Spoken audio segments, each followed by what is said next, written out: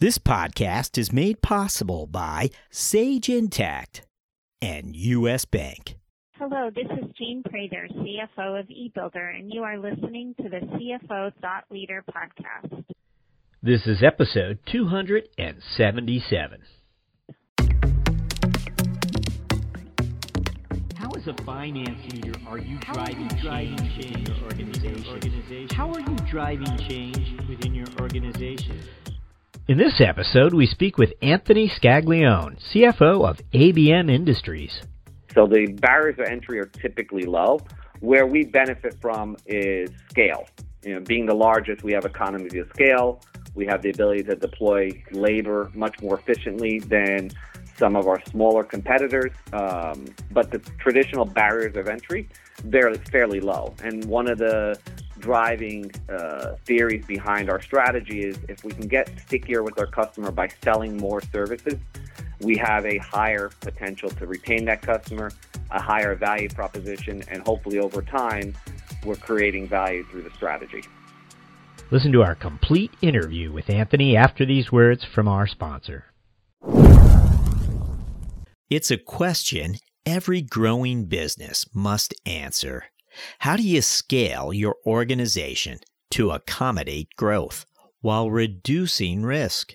Sage Intact provides the instant visibility into deep operational and financial requirements that inform decision-making when scale is top of mind. By automating error-prone manual tasks and allowing your team to focus on the analysis of more accurate information, Sage Intact provides the visibility required to confidently scale your organization. Sage Intact is the only AI CPA preferred provider of cloud financial management software.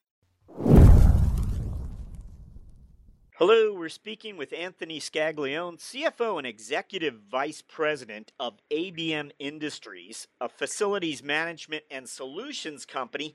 ABM has over 100,000 employees today with more than $5 billion in annual revenues. Anthony, welcome. Oh, it's great to be here, Jack. We're always excited to have a finance leader from an industry that we haven't featured before. And I also think it's interesting, ABM is more than 100 years old, which we all know how the Fortune 1000 list turns over rather rapidly these days. Meanwhile, there's something I think distinctive about your background, which I'm hoping we can explore in our discussion. Just what I'm getting at there for the moment, I'm going to keep you and our listeners in a little bit of suspense and yield to you in order to allow you, if you would, share in your own words, Anthony, what you think those experiences were that helped prepare you for a CFO role. Sure. So I had actually an interesting career path. Started out in public accounting, a traditional CPA path, a tape-night CPA, and quickly realized the public accounting route wasn't something that long-term I thought was going to be in my best interest. So I shifted into industry, worked a couple of years in industry, and then actually went back into public accounting, which is not your typical career path. But the second stint in public accounting was with Ernst & Young on their advisory side. So I was able to really leverage the experience both from an accounting standpoint and what I learned in industry to really start to help companies from an advisory standpoint work through some technical issues, both from an accounting and also strategy. Spent a couple of years at E&Y and really was itching to run a business or be part of a longer-term business. And as you can imagine, if you're an advisor or a consultant, you have a lot of great customers, a lot of great opportunities, a lot of different tasks that you're working on, but you never see it truly to fruition because typically you'll make a change, but it takes years before those changes really take hold. So I was really looking to go back into industry, and I had the opportunity to leverage my experience with consulting to land a great opportunity with a company called Computer Associates, or CA, and really run their international treasury over a few years. And they were really going through a major transition or transformation when I joined. So that was, my career path, which ultimately led to a treasurer position So transitioning from an assistant treasurer at Computer Associate to a treasurer position here at ABM, which really opened me up to much broader set of responsibilities, which over the last couple of years then led to me being appointed CFO almost 2 years now. Yeah, so that's what I wanted to get at. You took the treasury path, which isn't always the conventional path, I believe. Now, I want you to tell me differently, or I want you to share with us why that was the optimal path for you. Well, for me, I think treasury is an interesting area because it really deals with forward-looking more than what I would say a pure reporting role, which is typically backward-looking and reporting on the numbers. Equally important, but it's a slightly different role because you're looking outward in terms of capital structure, looking outward in terms of value creation and ways you can have value creation or help the business with value creation. So for me, I was more drawn to that aspect of finance. As I mentioned earlier in my career, I had the opportunity to spend more time on the reporting side of the house through audit. For me, it just was an interesting path. And when I joined ABM, treasury was fairly basic vis-a-vis my experience with my previous employer. They were much more international, much more complicated from a legal structure. ABM, although a $5 billion company, primarily U.S.-based. So from a treasury perspective, a lot of interesting projects and a lot of things to do to accelerate the benefits, but you're not exposed to a lot of the areas internationally that I was with CA. So I started to migrate my time here at ABM from being purely the treasurer to also a mergers and acquisition role. So that really opened my perspective to all areas of the company and really working alongside the operational side of the business and those key stakeholders to really help the business grow through M&A.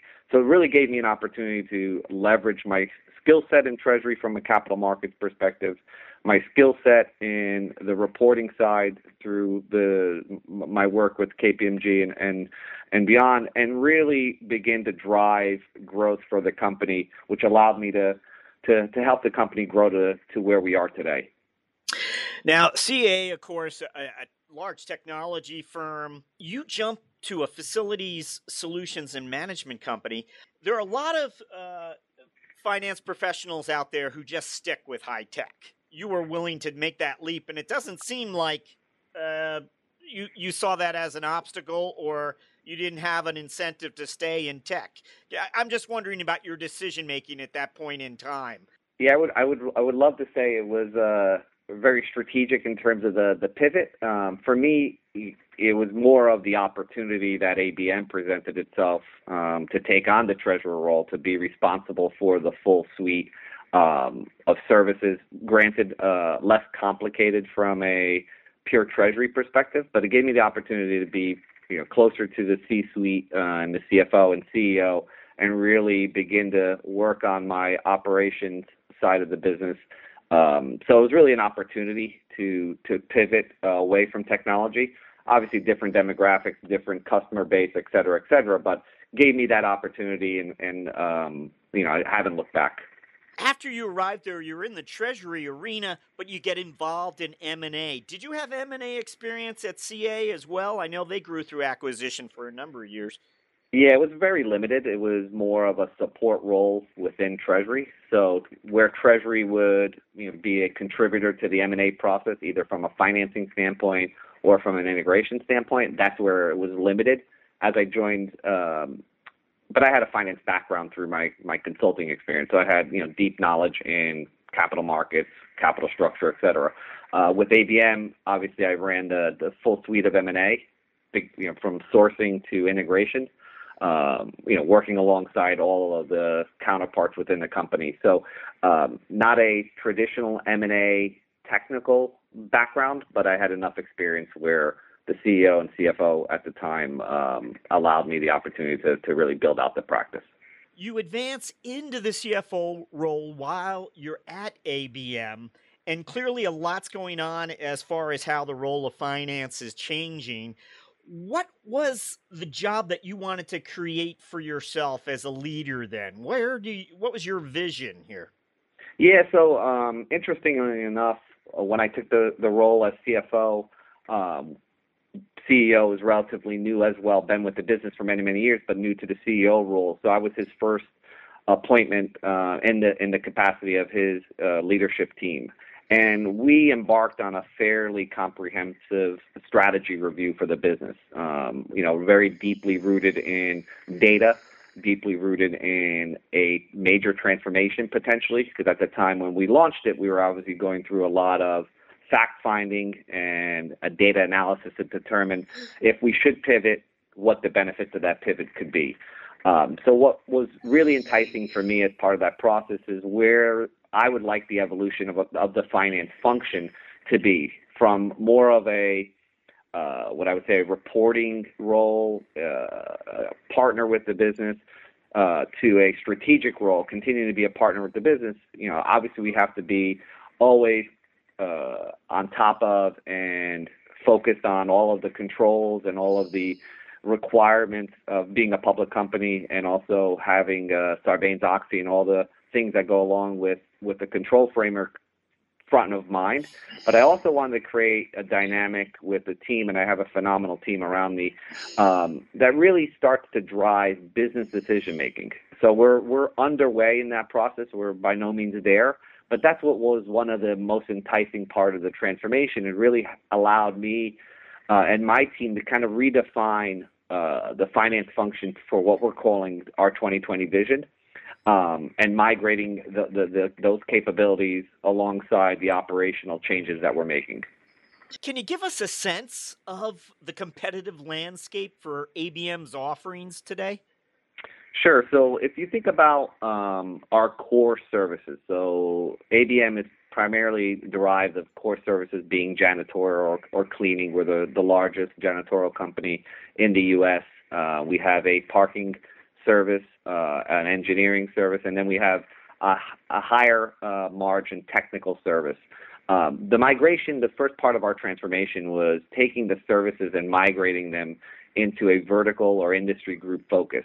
So rather than looking at as I'm selling a cleaning solution to a high-tech customer, or I'm selling a cleaning solution to an education facility, now we're saying our customer is that high-tech customer end to end. So I should be selling a solution to the high-tech.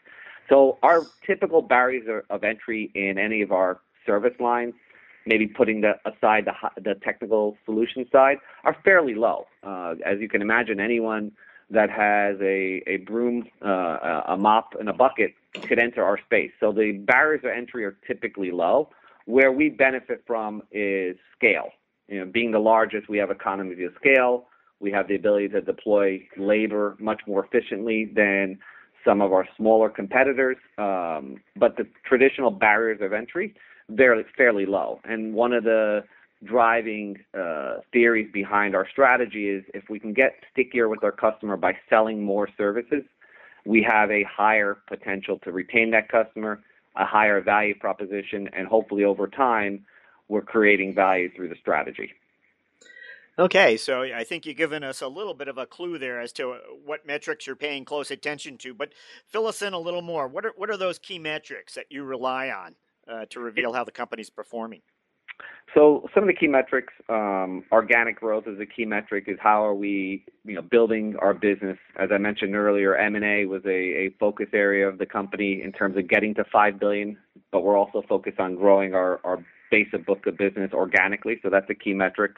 Margin, the whole theory and thesis behind our 2020 vision is we could be able to do more with customers. We can be more efficient in delivery of those services, standardizing our operating procedures. That should lead to higher margins. So higher margin and primarily EBITDA margin being a key metric. And then we look at, more traditional from a finance lens, leverage, our cash flows, and our capital allocation as it relates to shareholder distributions. You emphasized how the idea is to really sell additional services to your existing customers and how that sort of enriches the customer relationship for you. But can you talk a little more about how you've become more focused perhaps on the customer as a finance function that you're, I would imagine it's renewable revenues. You're also watching which customers grow year to year. How would you characterize it for us? Yeah, so I think, one of the benefits of this strategy and the migration from, traditional reporting role to being a business partner, and we're, no means at the tail end, where I think with the early stages of the transformation from a finance perspective. But what I really want to enable my team is to ensure that they are working alongside the business on trying to drive all the metrics. So one of the things that we've created alongside the operations and alongside our strategic value partners is a dashboard, metrics dashboard that allows us to really ensure that we're looking at the key metrics we're trying to drive consistently across the business. As fundamental as that may sound, it really lacked within ABM.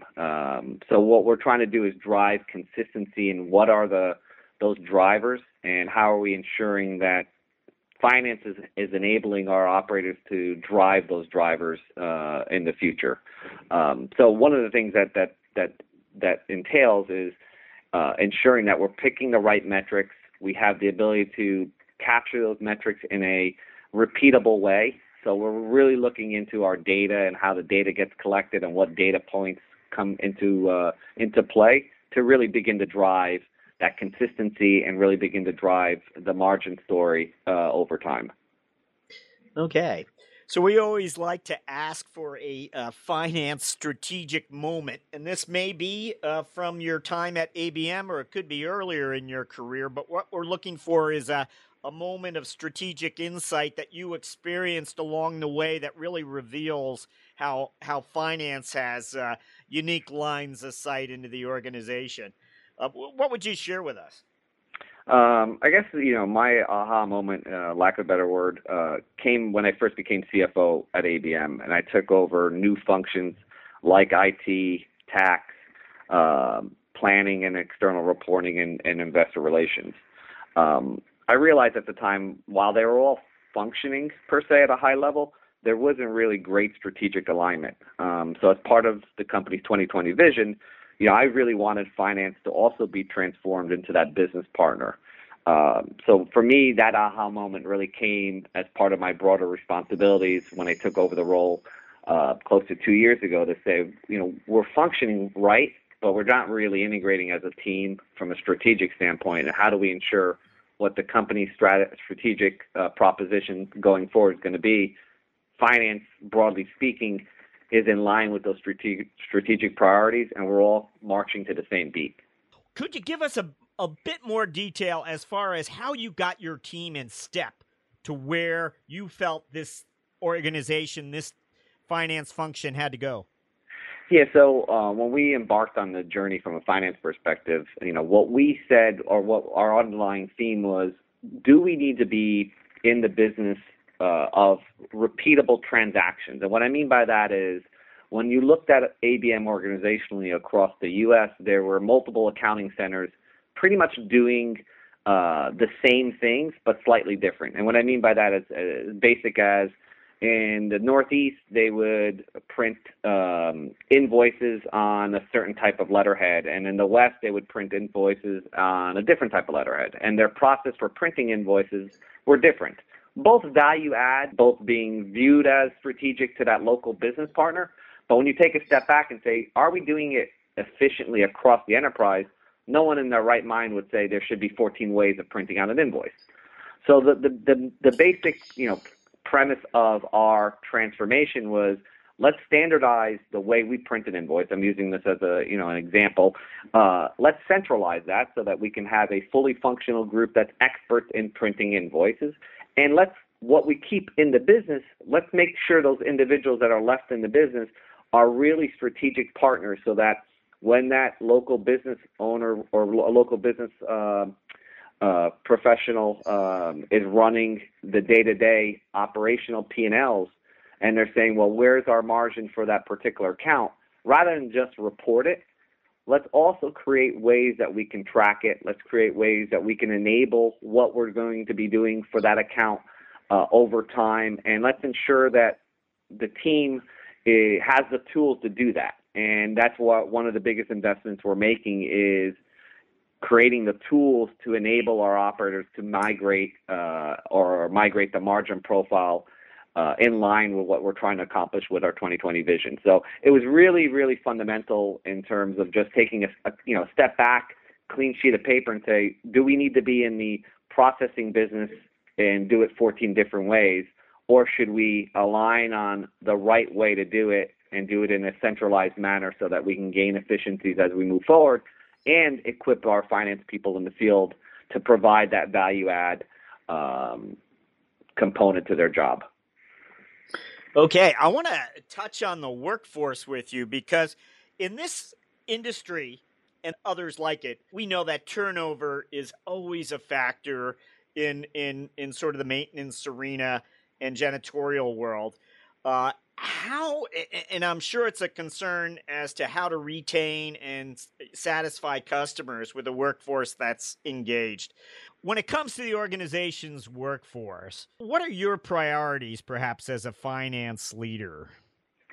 So with 100,000 plus employees, there's a high degree of service level employees, and our strategy from a retention standpoint at the service level is really going to be driven off of the local market conditions and our HR professionals and leadership specifically. As it relates to finance and finance role in the organizational design from a staff and management perspective, it's really to partner with our HR leadership in ensuring that the organizational design, and what I mean by organizational design, one of the key steps of our 2020 strategy was to look at our organization and say, is it properly designed to support where we're heading from an industry or vertical perspective? And do we have the right people on the right seats?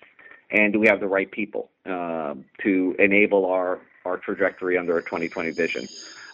So finance's role is to make sure that from an organizational design cost perspective, purely looking at the cost, that we support the company strategy. So we're keeping very disciplined and focused on the cost side to grow profitability over time. As it relates to finance talent management, we're still doing a lot of work on the right metrics as it relates to talent management. We just launched a new HR process as it relates to annual reviews, and we're really not calling it annual reviews. It's a continual review cycle, which should help the organization over time, not just for finance, to really drive the behaviors we're trying to drive from the CEO down. So we're in the early stages of that evolution, but everyone who's been through the process, and we just kicked it off at year end, is really excited about what benefits are going to grow over time in terms of growing the right individual career within ABM. Okay, we're going to move to our mentoring round where we ask you several quick questions intended to inspire and mentor aspiring finance leaders. What's one thing that's exciting you about finance and business today? Well, I think I should probably mention I was prior to this year, I was actually the chairman of the board for a finance association, the Association of Financial Professionals, the AFP, which is a 5,000-6,000 member organization, primarily in finance, and really disciplined over two work streams: treasury and financial planning and analysis. And what exciting me about finance in general is really the migration to that FP&A role, or the financial planning and analysis role, in that it's really beginning to develop into a skill set that, as a finance organization, and what I see finance going forward is really the skill set that I'm looking to embrace, and that's really that strategic partner. And I know I'm using that term a lot, but I really believe in it, in the strategic finance partner to the operations, to help operations make better decision making in terms of, how do you price a contract? How do you migrate the margin? What services you need to add? What is the returns from those services? So really put the lens of finance in a way that drives business decision making. So really excited about that aspect of finance and business today. You mentioned AFP, and you're a board member today. Is that right? Yeah, so I still sit on the board as past chairman. I'm in my last term as board member for the next 2 years. Tell us a little bit about if you wouldn't mind stepping back in time with us regarding AFP and the important role you believe these types of associations play while you're building your career and capturing knowledge. Sure. So what attracted me as a member of AFP, and I've been a member for over 15 years now, was an organization that had a body of knowledge that I could aspire to, and also an organization that allowed me to interact with peers, interact with other disciplines within Treasury and finance, and really get a sense of collaboration as it relates to topics that I may have been challenged with at the time, and also to drive standard ways of doing things within the business as they have certifications as one of their offerings, both a Treasury certification and an FP&A certification. And at the time, being my background was in Treasury, I sat for the Treasury certification. But what I really realized going to conference, and they hold a annual conference, which I think is one of the best in finance, if not the best in finance, was really the breadth and depth of knowledge that they brought to the table. And as I started to get more involved in the AFP as a practitioner, I wanted to contribute back. And I had the opportunity and good fortune to be elected to the board and then rise as chair of the audit committee and then eventually chairman of the board, which was a great way to give back and help the organization steer through their strategic priorities, one of which was the introduction of the FP&A certification, which I mentioned. I think that area of finance is one where it will continue to grow and be one where I think it's going to really be the driving force over the next couple of years. For those aspiring finance leaders out there that want to get more involved, I'm just curious. I mean, did you just begin by volunteering to participate in panel discussions? I mean, is it what's to be expected, or are there other ways to demonstrate your interest in getting more involved in these types of associations? Yeah, definitely panel discussions where you can contribute at annual conference. They have it's all practitioner-led sessions, so there's no sessions led by anyone selling a product. And they pride themselves on having a very focused practitioner-led panel. So there's a lot of best practices coming from leaders in organizations, be it the treasurer, assistant treasurer, director, CFOs, et cetera. So I had not only had done regional panels and participated on local events, but I also spoke numerous times at the AFP on various topics that were either requested, given my background, or was one where I thought we had accomplished something interesting at a particular point in where I was in my career, and I wanted to share those best practices. So that's really where I got heavily involved with the AFP, which then obviously, as I mentioned, translated into a board role, given my interest in contributing back. Wanted to just one last question regarding ABM. Sort of in that type of environment, when you speak to other finance leaders from other industries and compare your priorities and compare the areas of the business that demand your time versus where maybe they spend their time, what's distinctive about ABM in your mind? ABM is, as you mentioned earlier, over 100 years old. And we're over 100 years old because we've evolved as an organization over time. And I think the biggest challenge is you can never sit on your laurels. And what I mean by that is you can't get comfortable in how things operate. You got to always expect and really try to drive change, be it in finance, be it in business. You have to have an open mind that change is going to be inevitable, and there's no maybes about it. And that's really the challenge that I think individuals have as they're going through rapid amount of change, and as technology proliferates and that change just becomes a lot quicker to market, having the right frame of mind and being able to drive change and being part of that change is hard. But as I mentioned, it's inevitable at the end of the day. What do you wish someone had told you as you stepped into that CFO office for the first time? What is that piece of information you wish you have had at that moment? And I know it wasn't too long ago, perhaps, but what was it that you wish you perhaps someone whispered in your ear?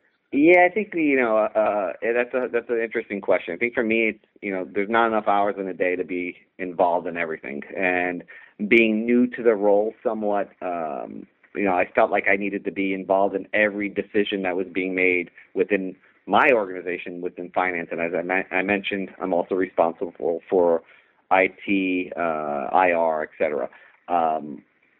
So, being able to let go and really prioritizing is something that sounds intuitive, but is probably the best advice I would give someone migrating to a new role, be CFO or new role in any part of the organization that has a broader set of responsibilities. You need to step back sometimes and not go crazy trying to be involved in everything, because there's not enough hours in a day to do that. Is there a personal habit that you have that you believe has contributed to your professional success? I think, one of the principal things that's led my success personally has been, if we're not able to make a difficult decision, one that could be kind of passed over, then we shouldn't be surprised if someone else makes it for us. And I know that sounds pretty draconian, but in essence, why it's led me or steered me is, this is a business. We have to make the right decisions. We have to balance those decisions with a number of different facets, be it on the personal side, be it on the external side, be it on the internal side. But once we have a decision that we know is the right decision, you have to act on it. And I think that's a challenge sometimes, because there are so many different constituents that you're trying to balance out. But with the facts at hand and with all the information and with a team that supports you through the decision making, my advice is always to make the decision, because if it's the right decision, someone else will make it for you. Okay. Is there a book you'd recommend to aspiring finance leaders? Yeah, interestingly enough, it's actually a recent book that was recommended to me by a colleague that's entitled Leadership and Self-Deception. And it's an interesting title, interesting book as well. Not your typical business book, but it really helped me question some of my management tactics and how to help put myself in the shoes of another. So really makes you think through, when you say certain things, how you think you're saying it and how that individual may be hearing it may be two different things. And if you're trying to drive behavior and you're trying to change behavior, sometimes the way you change behavior is to understand how that person may have heard or may have interpreted what you just said. So it's a good book to really question certain ways of looking at things. And the whole premise is getting in or out of the box, and whether you're in or out of the box, meaning whether you're self-aware or not. So for me, it was a way to really question some of the ways that I've been communicating in the past, and help me to tailor some of that to at least put me in my frame of reference or frame of mind in the other person's shoes at the end of the day. Okay, that's a new selection for us, Leadership and Self-Deception. I see it here on Amazon, and it's by the Arbinger Institute. Interesting. Thank you for sharing that. Thought Leader listeners, don't go anywhere. We have more of our interview after these words from our sponsor. You want smart, clear, and honest guidance to help you meet the financial goals of your middle market business. With U.S. Bank, you have a partner who will help you find the right solutions to help your organization reduce payment costs, enhance control, improve cash flow, and expand your spend visibility. U.S. Bank's dedication to making ethical decisions and doing the right thing is at the heart of what they do, and their efforts haven't gone unnoticed. They've been named a 2017 World's Most Ethical Company for the third consecutive year by the Ethisphere Institute. To learn more, visit uspayment.com/middle market. Our final question. Anthony, what are your priorities as a finance leader over the next 12 months? It's really the transformation in finance, migrating to that business partner and enabler, empowering the finance team to act as a change agent with the business, and hopefully drive the long-term value that I'm committed to from an organizational standpoint, and also I'm committed to from a business and individual development standpoint, because I do truly believe strategically having that as being the business partner and enabling what we're trying to drive organizationally is going to drive both professional and individual growth. So I'm excited about that over the next 12 plus months. Anthony Scaglione, thank you for joining us on CFO Thought Leader. Great being here. Thanks again.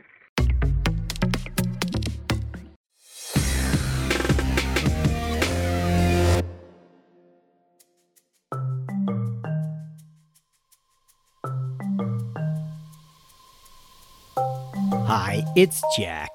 At CFO Thought Leader, we're interested in hearing from you. We want to find out what you would like to hear more of or less of. And so we've created an ever so short survey in order to learn from you. The survey is now available right on CFOThoughtLeader.com's homepage. It's open to career finance executives of every rank. Meanwhile, it's that time of year again. CFO Appreciation Day is quickly approaching, and we are once more firing up our kiln and making our CFO Thought Leader Mug 2019 edition available to survey takers who enlist 2 or more of their finance team members to complete the survey. We'll mail you our also coveted CFO Thought Leader Mug at zero cost. So visit us at CFOThoughtLeader.com and give us an earful. We would greatly appreciate it. Some rules and restrictions may apply.